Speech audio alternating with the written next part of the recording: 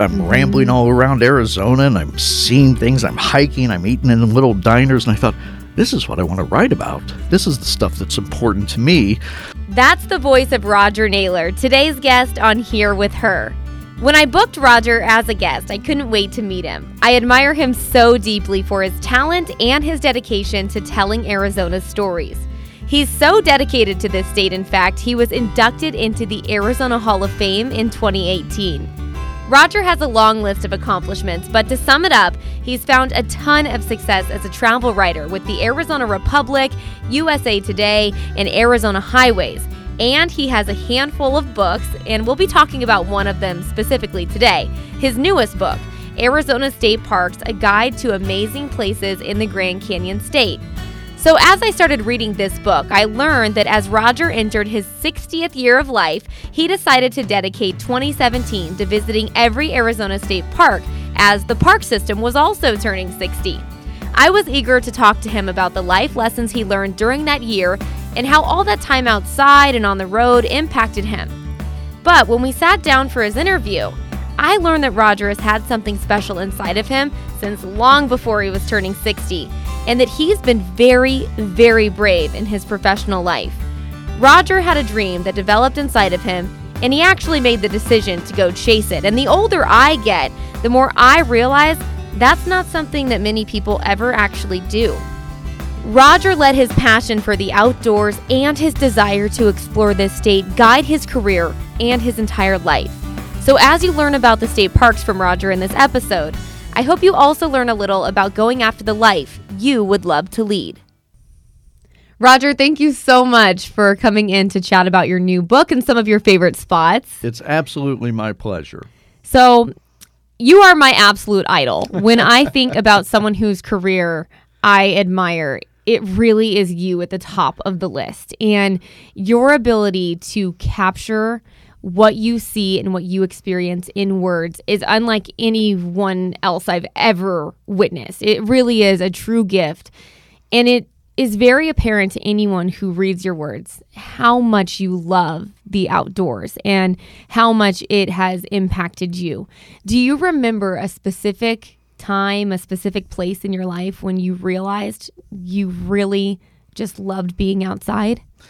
Well, I always did as a kid, and then I grew up in Cincinnati, Ohio, and I was of that generation that which is unheard of today, where kids just played. You just ran over the neighborhoods and played down in the creek, and just as long as you were within yelling distance of dinner, it didn't matter. So we were free range kids. That didn't. That's changed a little bit. But I started going very early on. As soon as I had a driver's license, my little getaway was the Smoky Mountains down in Tennessee, and I would go down and hike and camp, and that's where I really fell in love with the idea of wilderness and being outside, and it was just kind of intriguing to me. So I was kind of primed for all of that, and then I came out to Arizona as a college student and fell in love, just fell head over heels in love immediately. I went to Flagstaff at Northern Arizona University for a very brief college career because I fell too much in love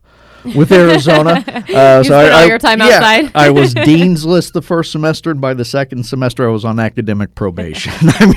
Because by then, I literally discovered I could get up in the morning and walk to class, or I could hitchhike down to the Sedona, or up to the peaks, or out to the Grand Canyon, or, it was back in the 70s, and that's what we kind of did. We just, so I just started rambling around Arizona, and that was all there was to it. I knew this was where I was going to live.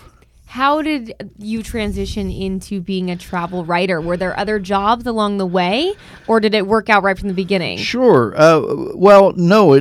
I knew I was going to be a writer even before I knew I was in love with Arizona. I knew I was going to be a writer when I was 13 years old and first read Mark Twain.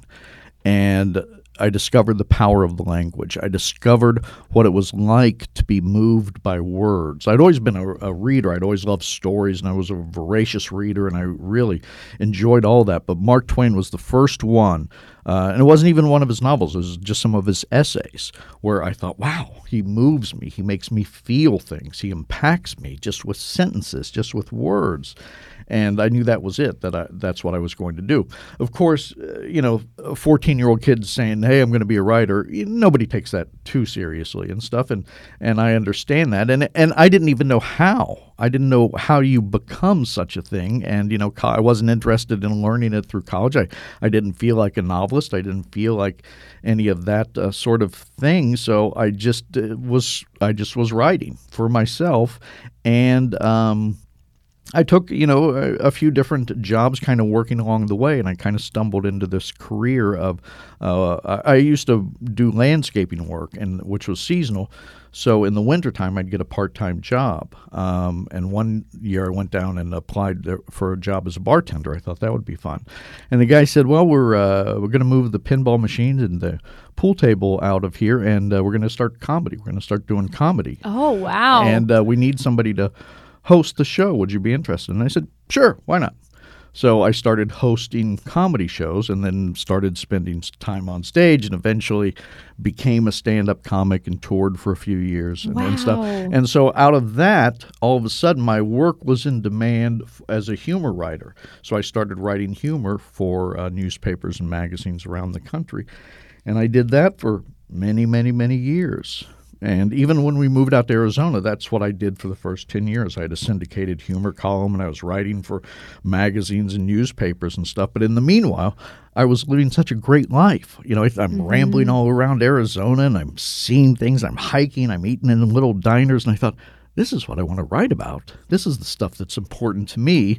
So I submitted a couple of story ideas to Arizona Highways, and lo and behold, they bought them. So all of a sudden, I'm writing for Arizona Highways. I submitted a story idea to the Arizona Republic. They bought it, and so now I'm writing for the Arizona Republic, and it just went from there. I find that when I'm really passionate about something, the way that you and I both are about the outdoors, I get really nervous about my work surrounding it. So did you feel really nervous when you made that step to submit the work about the outdoors and about your adventures, or did it seem kind of easy for you to do? It felt natural. It felt like this is what I'd been preparing for because I'd been writing for years as a humorist. It was just a matter of kind of more learning the structure because everything is, I'm self-taught all the way, obviously since I'm a college dropout, but it's different writing for magazines. It's different writing for newspapers. It's different writing so I just had to teach myself how to do it. So I felt comfortable enough going in, but then I just had to be able to kind of pull back on the humor and include the information and learn how to do that. So, in one sense, even to this day, I kind of still feel like a fraud and stuff. There'll be, when I'm surrounded by actual journalists and stuff, and they're talking and they're using terms, and I'm going, I don't even know what they're talking about and stuff. I just like to tell my little stories. Hey, listen, I went to journalism school. I have the degree. I've been in journalism for more than 10 years, and I'm still more impressed by you than anyone else. Now, in your book, Arizona State Parks, which I'm reading now and I'm really, really enjoying, you talk about the year that you turned 60 going and exploring the Arizona State Parks. On that journey, what would you say you learned about yourself? Well, I learned I was turning 60 at the same year that the Arizona State Parks were turning 60, back in 2017. So I learned that the parks are aging better than I am. They're holding up a lot better than me. But I learned just how important the parks are to communities and to the small towns, and how much that lifestyle means to me. I live in Cottonwood. My wife and I have been living in Cottonwood for 25 years, and I got to again see why that is so important to me, to have not just that small town life, not just that pace, but to have that access. What my local park, Dead Horse Ranch State Park, provides for me is that instant access to backcountry, is that instant access to nature. Literally 10 minutes from my house, and I'm on a trail heading into the hills, startling deer and seeing coyotes, or I'm hiking around the lagoons and in the shade and watching bald eagles perched up on the tree, and seeing the herons dive into the water. And, so that it again made me feel very good about the choices I've made in life, that I know that this is what we all need to be spending time doing. This is what defines me as a person. I two things. If you know anything about me, I'm a writer and I'm a hiker. That's it. That's essentially all that you need to know about me. And the fact that I can combine those two things, and it's the hiking that keeps me in balance. It's the hiking that fuels the creativity, the being able to step away from the computer and all that. And to see the other parks and see what they meant to the communities and how different they are, and the experience that they provide was all, just really eye-opening. Hiking is also my favorite way to enjoy the outdoors. It's my healer. It's my therapist. It is my greatest source of joy. What is it about hiking that makes it so special to you? Why is that your favorite way to enjoy the outdoors? Well, it's because you meet it on very intimate terms. You meet nature on those terms. You're moving low and slow and quiet. So you have a chance to experience everything. You get to listen to the sounds. You get to see wildlife. You get to see all that. And, certainly I have a lot of friends who are mountain bikers, and, bless their hearts, I think they're idiots, but, it's their choice, so that's perfectly fine. But, they're roaring through things, and I'm going, how much do you really see? You're just watching to make sure you don't crash. They're adrenaline junkies. Exactly. It's the adrenaline. Whereas with a hiker, it's just, I'm there for the peace and quiet. Getting great exercise, walking is absolutely, I think, about the best exercise we can get as human beings. Walking has been described as controlled falling. For me, it's controlled falling in love. It's just, I'm happy when I'm walking. I'm breathing. I'm relaxing. And again, I just like being that quiet and part of this nature, as opposed to just kind of roaring through it. Or if you're off-roading or something, again, that's your choice. But I don't know how much you're seeing or actually experiencing. Yeah, as much as I love off-roading, feeling my feet on the ground and taking one step at a time, and taking in the time to just look around you and have kind of an appreciation for the leaves rustling in the wind and the birds flying by. It really is a much different experience. And to me, it's a transformative experience. And it always just calms me. And I find that every time I go outside, whatever it was that I was hoping to find, I find that and more. And I want to read a part of your book from your part on Slide Rock State Park, where you say, "This place fills me with hope. It restores a little of my faith in mankind." And that's not an easy thing to do. And I know that every single day, it seems like at least one point in my day, whether it's somebody being a jerk in traffic or something that I see in a news headline, I start to lose my faith in mankind, and it seems to always be restored when I'm outside. What do you find outside that makes you feel better about mankind? And I love that you're talking about in this particular part about the kids playing and what you're seeing from other people. What do you experience? Well, I think outdoors brings out the best in all of us.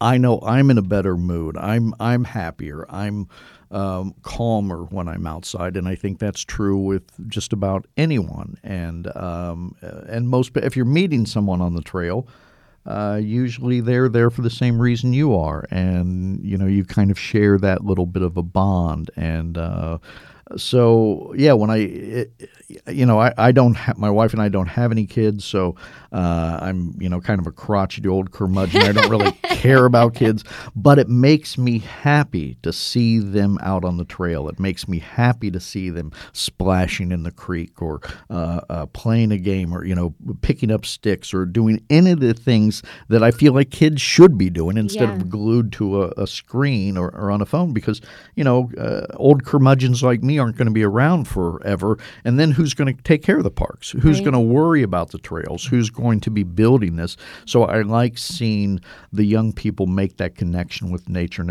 it fills me with hope when I see that the parents are encouraging that they're bringing them there, even though I'm sure it's kind of a pain sometimes to lug kids and everything you have to lug with the kid on the trail and stuff, but to take them out and teach them about it, that's very encouraging. And you're so right.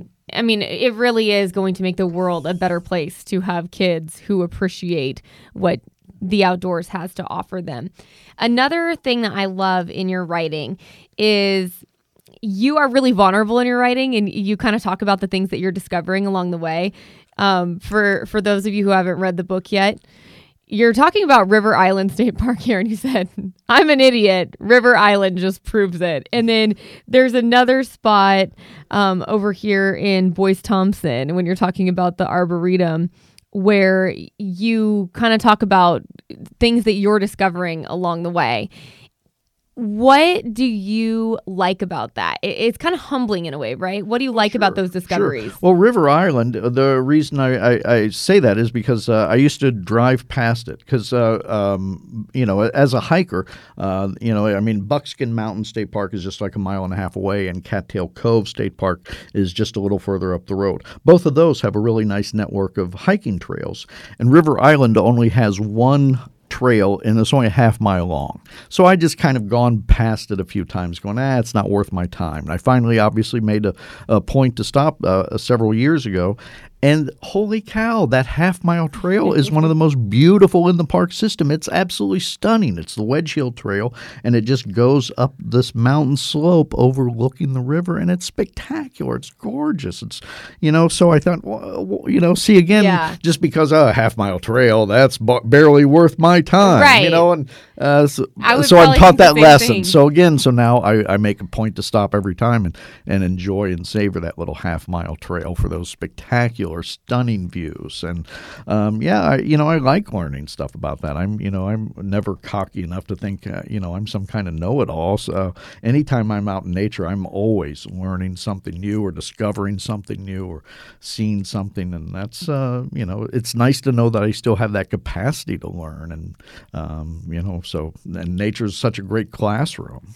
I think there's got to be like a metaphor for life somewhere in here, where so often I have found that I get, interested in some new trail or some new lake perhaps that I discover. And I'm like, oh my gosh, I was so close to that this time that I hiked this or this time that I drove there.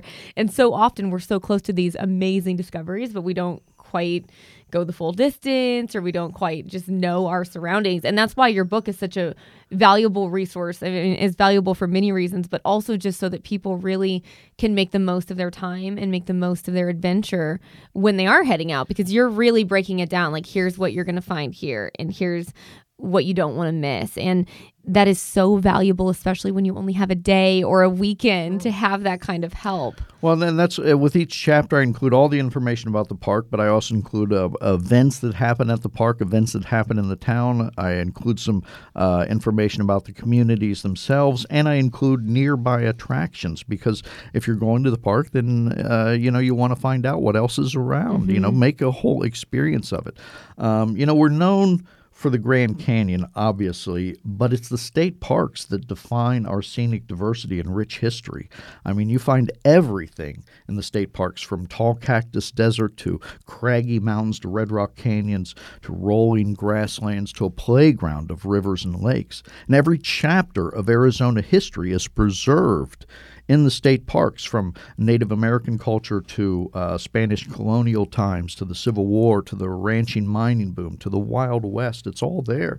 And then, of course, the recreational opportunities are just endless. This is some of the best hiking, fishing, swimming, stargazing, camping, wildlife viewing, and wildflower chasing in Arizona. It's right here in the parks, and this is our turf. You know, people travel from all over the world to see the Grand Canyon, Monument Valley, some of our high-profile destinations, but it's these little parks, these little bite-sized, family-friendly adventures that are right on our doorstep that belong to us, because not many people come from all over the world to visit Roper Lake or Reardon Mansion or Tonto Natural Bridge. You know, this is our turf. So I want people to appreciate and understand what's in their backyard, what's available, what's so close to home. So I'm 31 years old now, and I grew up here. I've spent my entire life in Arizona, and I didn't know that most of these places existed. I didn't know what was available to me. And so exactly like you're saying, you want people to know. That's my passion as well. But when I was starting hiking, when I was like 20, I was hiking Camelback and Piestewa simply for exercise. I was an NHL cheerleader. I just wanted to stay in shape. That was an easy way to do that. I never felt that connection until probably about 25, when life threw some really difficult things at me. So with age, for me, the outdoors experience has just changed so much from year to year. My interests have changed. I'm more interested in not just hiking, but also rock climbing and bird watching and stargazing now. So how would you say for you, your outdoors experience has changed with age? Well, I haven't gotten quite as diversified as you. I still tend to be mostly just a hiker, but I've certainly slowed down a little bit. It's important for me to rack up a lot of miles every year. I'm only happy if I'm hiking a lot of miles each week, day in and day out. You know, I used to do more backpacking and longer term hikes and stuff, and now I'm more of a day hiker. I'm more of a boots and burgers guy, where I like to go out and hike for several miles, and I'm pretty happy to stop and grab a burger on the way home and be back in time to sleep for my own bed. But as far as my appreciation has deepened tremendously. You know, I pay much more attention to the details now, and I like those small victories. I am, more aware of the birds, more aware of the wildlife, more aware of tracks, more aware of insects moving beneath my feet. I greet just about every lizard I meet on the trail. I love all the little sounds. Every time I hear when you hear a bird flying overhead and you can hear the wind going through his feather, when you know you're in a place so quiet that you can hear that, or you're walking around along the river, around the lagoon or something, and you hear a leaf actually land on the surface of the water because it fell and stuff. When you're in those kind of places where the silence is that rich and deep, that to me that makes me so happy. And it's such a simple thing, but to know that those places still exist, especially as the pace of our life changes and things do seem out of control around us. For some reason, I feel much more in control when I'm away from it, when I'm in the backcountry and stuff, and Me too. I focus on that. It's funny because people talk so much about safety concerns in the outdoors, and for me, I feel so much safer in the middle of nowhere. I'm not afraid of the animals. I'm prepared, but I never feel afraid when I'm outdoors. I feel more afraid when I'm in traffic or when I'm walking through the parking lot of Target, something like that. I really do feel so safe outside. Can you think of a specific time in your life when you were going through something really difficult and you really felt like, what would I do without nature? I don't know that, I had any specific, hard trauma or anything really difficult, but as much as I love my job and what I do, a big part of that is there's a lot of stress with that because For me to be successful as a freelance writer, it means that I have to generate every bit of work that I have. So there's always those stress levels. I always say that, if I've got 13 deadlines in front of me, that I'm at the end of my rope. I'll never be able to make it. That's scary. But if I've only got a dozen, then we're going to starve to death. There's never any quite. I can never quite get it right. So I'm always got these plates in the air. I've got unfinished projects. So I'm always kind of battling with that stress. Mm-hmm. I've always got deadlines. This article's due this week. This book is due. I've got to reread this. I've got to send out press releases. I've got this interview coming up. I've got, it's just all that. And that's where the outdoors saves me. Because if I'm sitting at home in front of my computer all the time, that's when it just creeps up on you. That stress just surrounds you and begins to throttle you. And the only way for me to escape that is I head down to Dead Horse Ranch, and I'm hiking in quiet and listening to leaves falling and chatting with the lizards and looking for wildflowers and all that. So nature always saves me. It saves me every day. That's how I keep that balance. That's, because almost every day I'm out in it. And if I go 2 or 3 days without hiking, I can tell. Because I'm tensed up. I'm starting to get like, so yeah, I have to go, and that's where I breathe.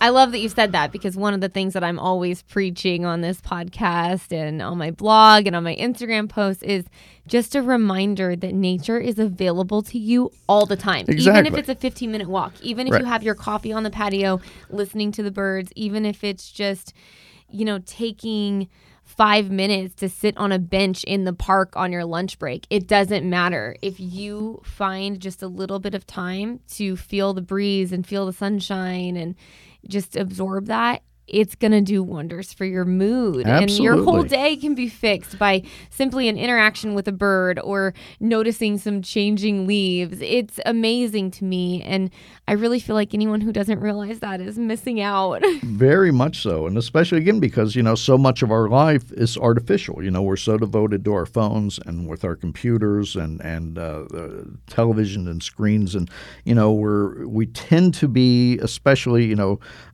Arizona, where temperatures can be hot, people tend to cocoon themselves and, convince themselves, well, it's too hot to be outside or something. And, well, yeah, maybe it is too hot to go for a 10-mile hike and stuff, but you can still go sit in the shade for a little while. You can still,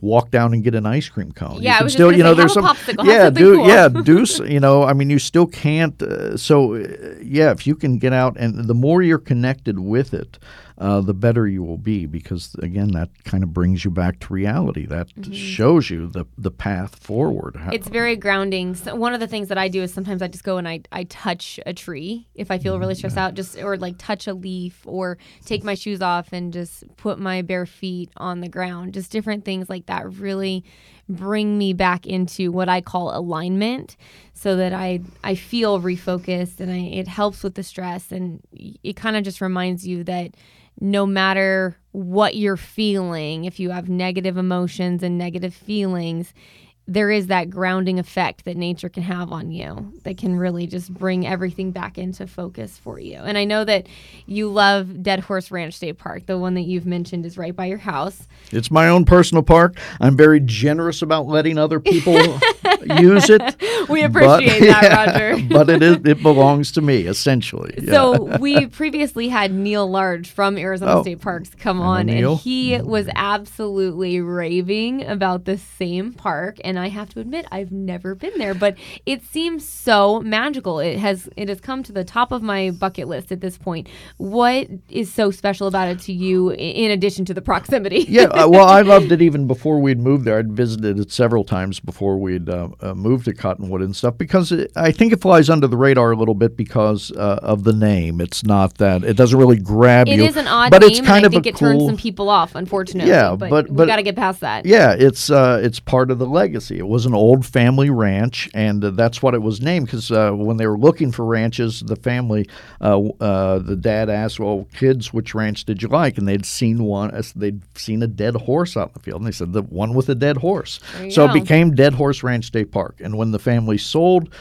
2 state parks, they made keeping the name part of the deal. So it's Dead Horse Ranch State Park. But it's the most family-friendly. It's the absolute best adventure. It's, several hundred acres in these limestone hills above the Verde River. So it protects a stretch of the endangered Verde River and the cottonwood groves along it, cottonwood and willows. It has 3 beautiful lagoons that are stocked with fish, so anglers love it, and people in wheelchairs with strollers. You can go around these ADA paths, crushed granite. You've got a reed-lined marsh, Tavashi Marsh, back down a 1-mile trail at the edge of a mesquite bosque. How many marshes are there in Arizona? Not many.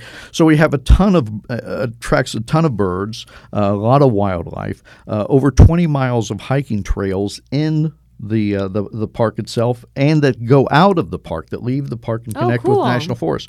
I can start out, and I've done this a few times, go down and park at Dead Horse Ranch State Park and start walking on the Lime Kiln Trail and go all the way to Sedona on that trail. It's a 15-mile old historic wagon road. That is my wife cool. picked me up, and we go have lunch, and she drives me back. It's it's just this great day of just hiking from one town to the next and stuff. And that's they offer horseback rides if you want to go for a horseback ride. They've got a concessionaire there. So for if you want to swim in the creek, if you want to splash in the creek, you can. If you want to put your kayak in the lagoons, you can.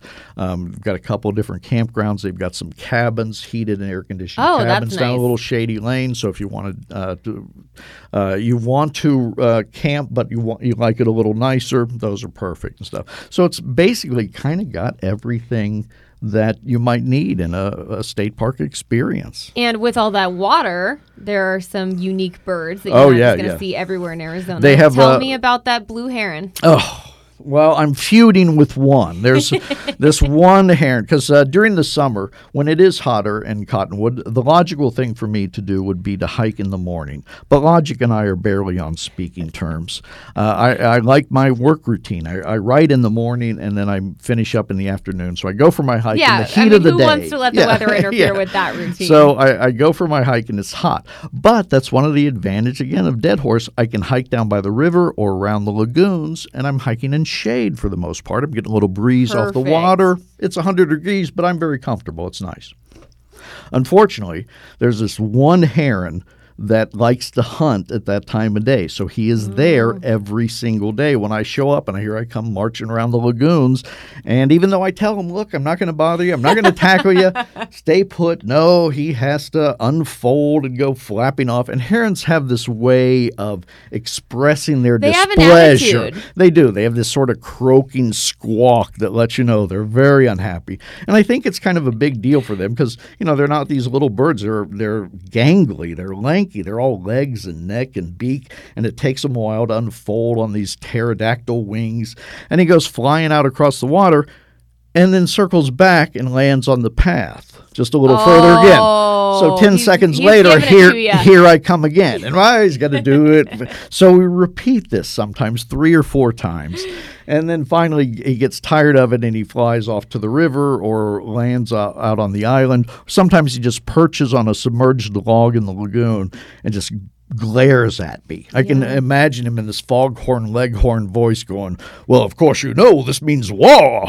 Probably. So, I'm sure that's exactly what he would say to you if he could. I keep thinking that one morning I'm going to open up my blinds and there'll be all these herons on my porch just peering in on me. You. Yeah, like some kind of Alfred Hitchcock movie, except worse, because think of all the heron crap I've got to hose off the porch now. Oh, no kidding. And stuff. So I mention this only because if something happens to me, if I don't come back from a hike and you find me floating face down in the lagoon with beak marks on my head and neck, it was no accident. Arrest the damn heron. We absolutely know who it was. Have you given him a name? No. I call him a gangly idiot a lot. But other than that, I'll just tell the Rangers it was that gangly idiot. They'll know exactly. He's there every afternoon, just like me. So they'll definitely know who it was. Okay, so when I asked you about your favorites, that was your top, and I told you when you give me a list of your favorites that it can, be your favorites right now, because I understand how change, this is. Yeah, it changes it because does. you just fall in love with different parts of the state depending on the time of year and the different experiences you want. But Catalina State Park, tell us about what you find there that's so enchanting. Well, it's sort of the very best of Arizona. It's this great combination of Sonoran Desert topped by the soaring mountains. So it gives you a little taste of both worlds, which is what makes Arizona so special. If you don't like the season you're having in Arizona, there's another one just up the road. So that's what's so cool. But the Catalina State Park stretches along the base of the Santa Catalina Mountains north of Tucson. Mount Lemmon just right there above. So again, it's a great hiking park. There are just beautiful trails stretching out all over the place. They've got a couple of big washes that flow seasonally, so sometimes you have water and sometimes you don't, but you can hike up into the mountains if you want. You can just hike along through the desert. Whatever experience that you want. They've started releasing, they started a population of a big desert bighorn there, and they've been showing up in the park itself, so you can actually see desert bighorn there in the park, which is, a pretty amazing little gift. I love that. So it's just a really beautiful park with this great skyline, and also they have a wonderful wildflower displays every spring. Assuming you get some rain, this year they were spectacular. They were stunning. It was such a great wildflower season. It was fantastic, and I actually went to the next park that we want to talk about, Picacho Peak, to go see the wildflowers, and I did that insane hike. I absolutely love Picacho Peak State Park. Yeah. It is so cool. It just feels like you are in the middle of nowhere, yet you're right off of I-10. Right. Yeah, you drive by it all the time. You see this very distinctive standalone mountain kind of, it's an amazing history, a slice of history. This was the westernmost battle of the Civil War there. They've got a whole interpretive trail there that tells you the story if you want to learn more about it in the park. And if you want to, if you're a young, tough person like yourself, I did this when I was a kid, hike to the very top. It is I think it's certainly the hardest hike in Arizona state parks. I think so too. You're pulling yourself up on steel cables. You should better take gloves with you to reach the top. It's a pretty grueling hike, but it's certainly worth doing. Yeah, it is. It can be dangerous. Yeah. I guess the biggest debate between me and other hikers would be if that or Flatiron is the most difficult in the Arizona state parks. But I actually think that Picacho Peak is more difficult. I felt like it was more mentally taxing for me. There were a couple of moments where I felt a little bit nervous, but I made it safely, me and my friends, and it was so awesome because we went when the wildflowers were blooming. And what was so cool, and this is what I love about exploring new spots and trying new things, is I had a very unexpected discovery. When I thought about going to see wildflowers, I was thinking about, seeing them up close. And we got to the top of, we had kind of like come out of the backside of the mountain that's right up against the 10. So we got around to where we could see the other side, the west side of the mountain. And there was so much color. There was just, you're seeing, it's like carpet laid over the desert of purple and orange. And I was like, oh my gosh, I didn't even think about the aerial view of the wildflowers.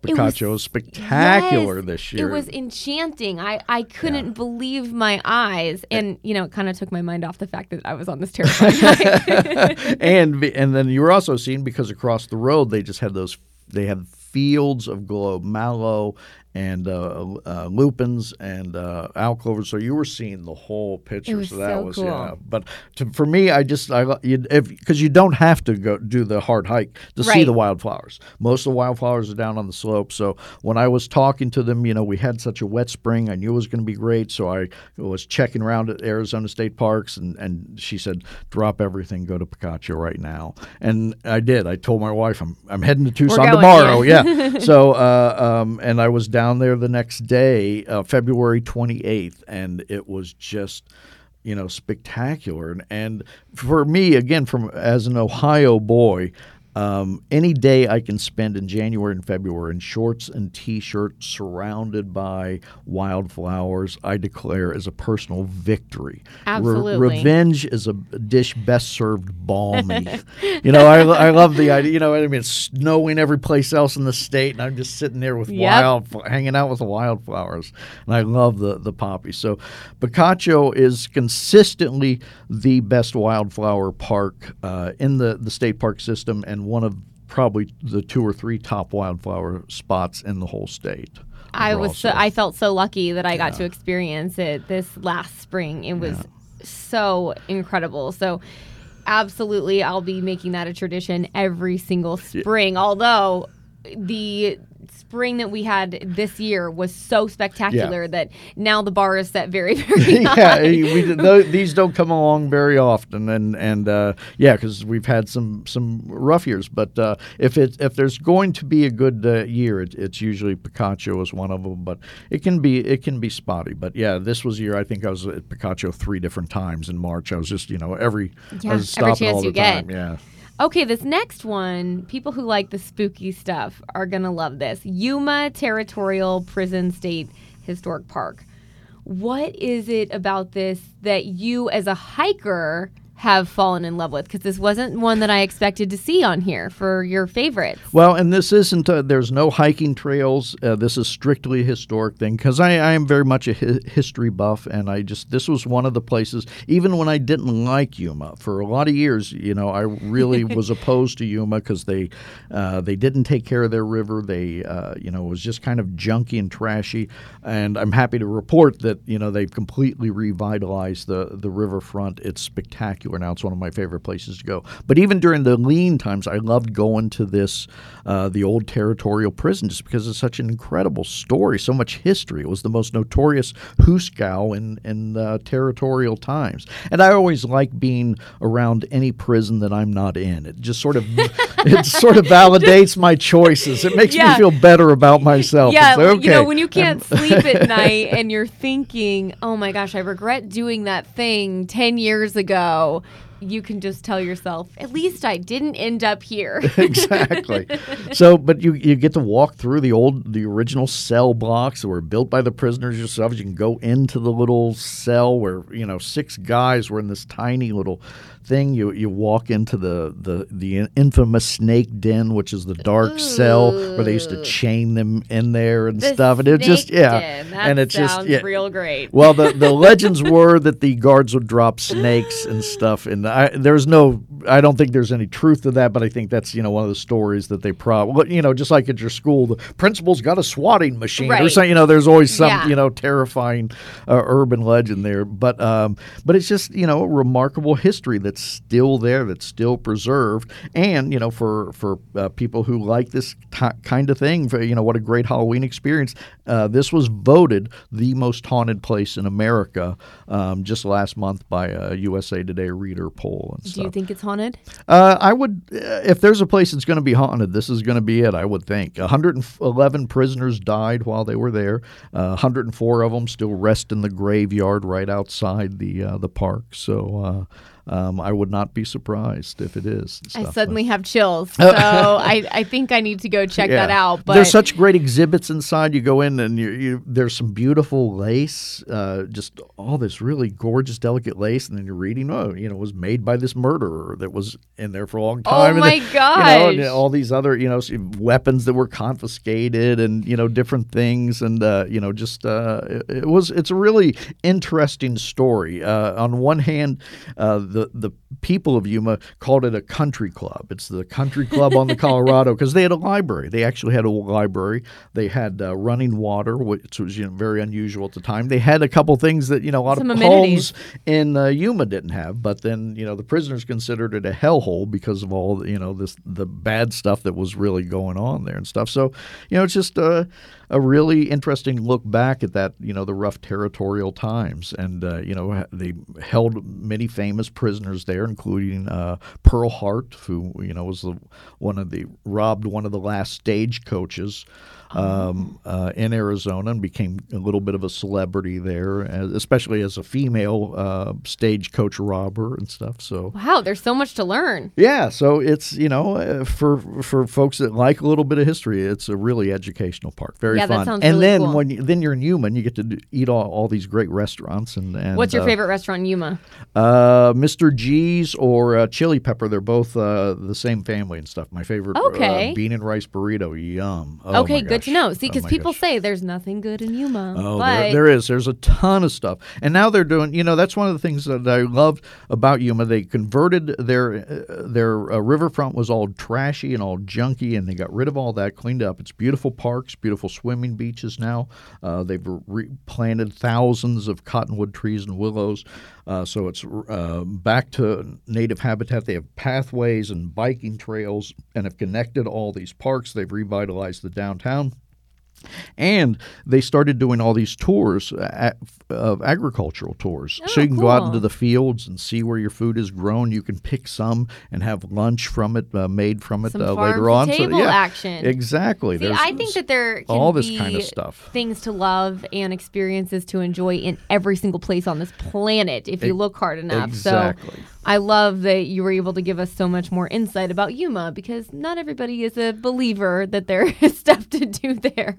All right, Cattail Cove State Park. So Arizona's west coast, right along the Colorado River. I have never been here, but after reading some more portions of your book about Arizona's west coast, I really feel like I am missing out on a lot. Exactly. And this was something that I sort of came to later on, because I was more, hiking down south and hiking in the desert and hiking in the canyons. And this was sort of the last part of Arizona that I really started spending more time at and stuff. But now I really love it, especially this time of year when all the summer boaters have gone, the snowbirds aren't there, the parks are just kind of deserted. And it's just beautiful because it's, again, this combination of desert and water, and that's always magic. That's it's always just magic. so cool. And so you can go there and you can hike. You're hiking in these desert trails, but then you're looking out across this expanse of sparkling blue water. It's just amazing. And then if you want, you go sit on the beach. They got each park has these little swimming beaches and white sandy beaches with palm trees, and there's seagulls circling. You're like, and wait, am I still in Arizona? Exactly. You get there, you're having that kind of experience. So that's one of my favorite trips in October and November, to just bounce up the West Coast, go from Buckskin Mountain. Well, I start in Yuma, do the parks there, and then head up to Buckskin Mountain, River Island, Cattail Cove. It just has the best hiking trails, I think, and then end up in Lake Havasu, and you're there seeing on that white sandy beach, watching an incredible sunset, and then you head into town, have a couple of cold Wow. beers, and what a great road trip. You just planned a really nice trip for me. And there's a brewery up there, too. There's a couple of them, yeah. Which is the one that I'm thinking of? Is There's it Mud College, Shark? there's Mud Shark, there's College, the College Brewery. Yes, they have the and- Big Blue Van beer, which is delicious. If you've never I've tried not had Big that Blue one. Van, Okay. it is from Lake Havasu, from College, and it is so yummy. It is blueberry and vanilla. Those are the flavors Oh. you're going to pick up on in that. But yeah, then the Mud Shark has that orange, I think it's a Hefeweizen. We need to do a whole episode just on the beer that can be consumed from Barley Arizona. Brothers, I think, is another one in Lake Okay. Havasu. So yeah, Yeah, that's perfect. especially if you like a beer, Lake Havasu is a good place to end up. Absolutely. So much to enjoy in Lake Havasu. Can you imagine what your life would even be like if it weren't for a love of the outdoors? No, I really can't. I have no idea. And I give talks a lot. I go around the state and, I talk about my books and give presentations. And so I encounter a lot of people, and even people who enjoy the books and stuff. And every time, there's always these people, wow, I've never been there. I've never been here. I've never been to the Grand Canyon. I've never been to, and I'm being polite and I'm smiling and nodding and encouraging them to go, but I'm, kind of mentally slapping my face going, what's wrong with you? We live in the most beautiful state in the Union. Get out and see it. Go explore every corner of it. This is, it's all gorgeous. It's all astonishing, the things that are at our fingertips here, we're the only state where you can hike into one of the 7 natural wonders of the world. And not far from the Grand Canyon, you can be hiking in alpine tundra, for crying out loud, up on the top of Humphreys Peak.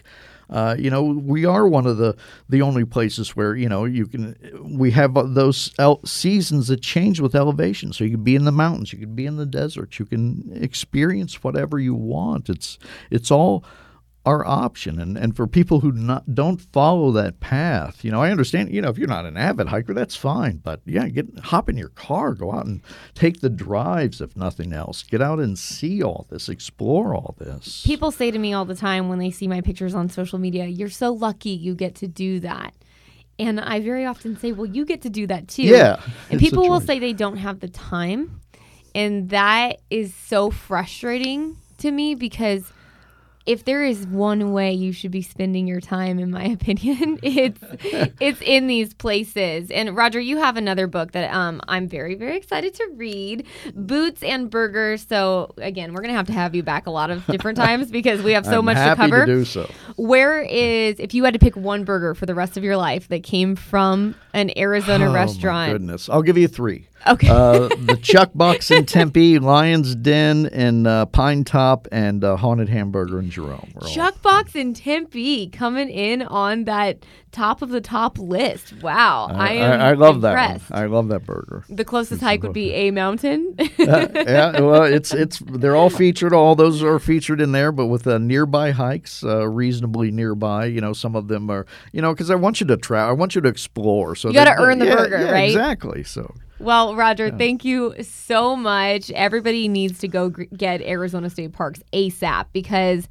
it is a wonderful, wonderful resource. It's so empowering. So I hope everyone gets it. And I think that it truly has the ability to just give people this path to say, hey, I could do that. I could go on that hike. I could take that fishing trip. You really are empowering people, and I really appreciate you writing this. Well, thank you. It was absolutely my pleasure. It was a labor of love, this book. And if you go to my website, rogernaylor.com, I have an events page where I list all my appearances where I'm traveling around the state, giving talks, giving presentations. If you live in Arizona, you're bound to bump into me somewhere. I'm underfoot all the time. So come out and we'll swap some Arizona tales. Awesome. We can't wait to have you back already. Thanks.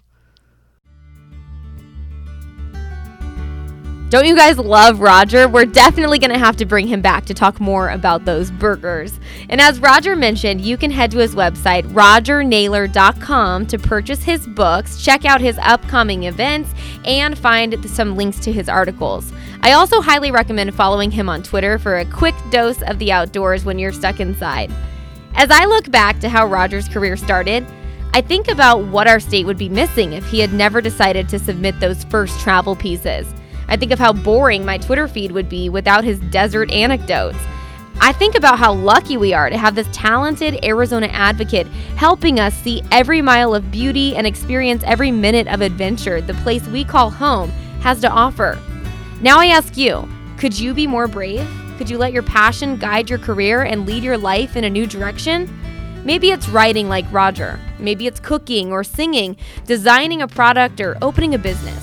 Whatever it is you're keeping to yourself, we all hope you'll share it. We want what you've got. Thank you for being here with her. I'm Kristen Keogh. You can find me on social media at Kristen Keogh. That's KristenKeoghh. Thank you to my awesome executive producer, Jeremy Isaac, and the Social Television Network for making this podcast possible. We will catch you next time.